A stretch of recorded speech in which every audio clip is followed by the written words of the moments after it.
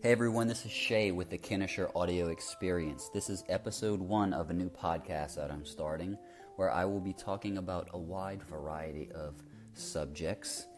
And to start things off, I'm going to be answering the question, how long can a human being survive without sleep?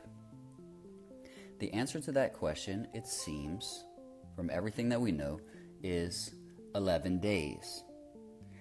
That's how long Randy Gardner, then a 17-year-old high school student, stayed awake in 1965 for a scientific experiment on sleep deprivation. To be more exact, he stayed awake for 264 hours. Considering that he's still alive and healthy today, this didn't seem to have any long-term negative health consequences. Others have tried to stay up longer and beat the record, and some claim to have done so, but as far as I know, none of these claims have been validated, and Randy remains the record holder.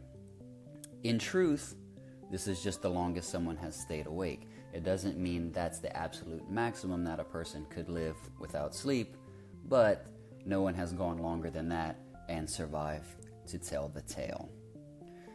I hope you like this first episode, this micro podcast. It's a way to kick things off. I'm excited about exploring this medium further. Like, share, subscribe, do all that fun stuff. And I'm Shay, signing out. Talk to you later.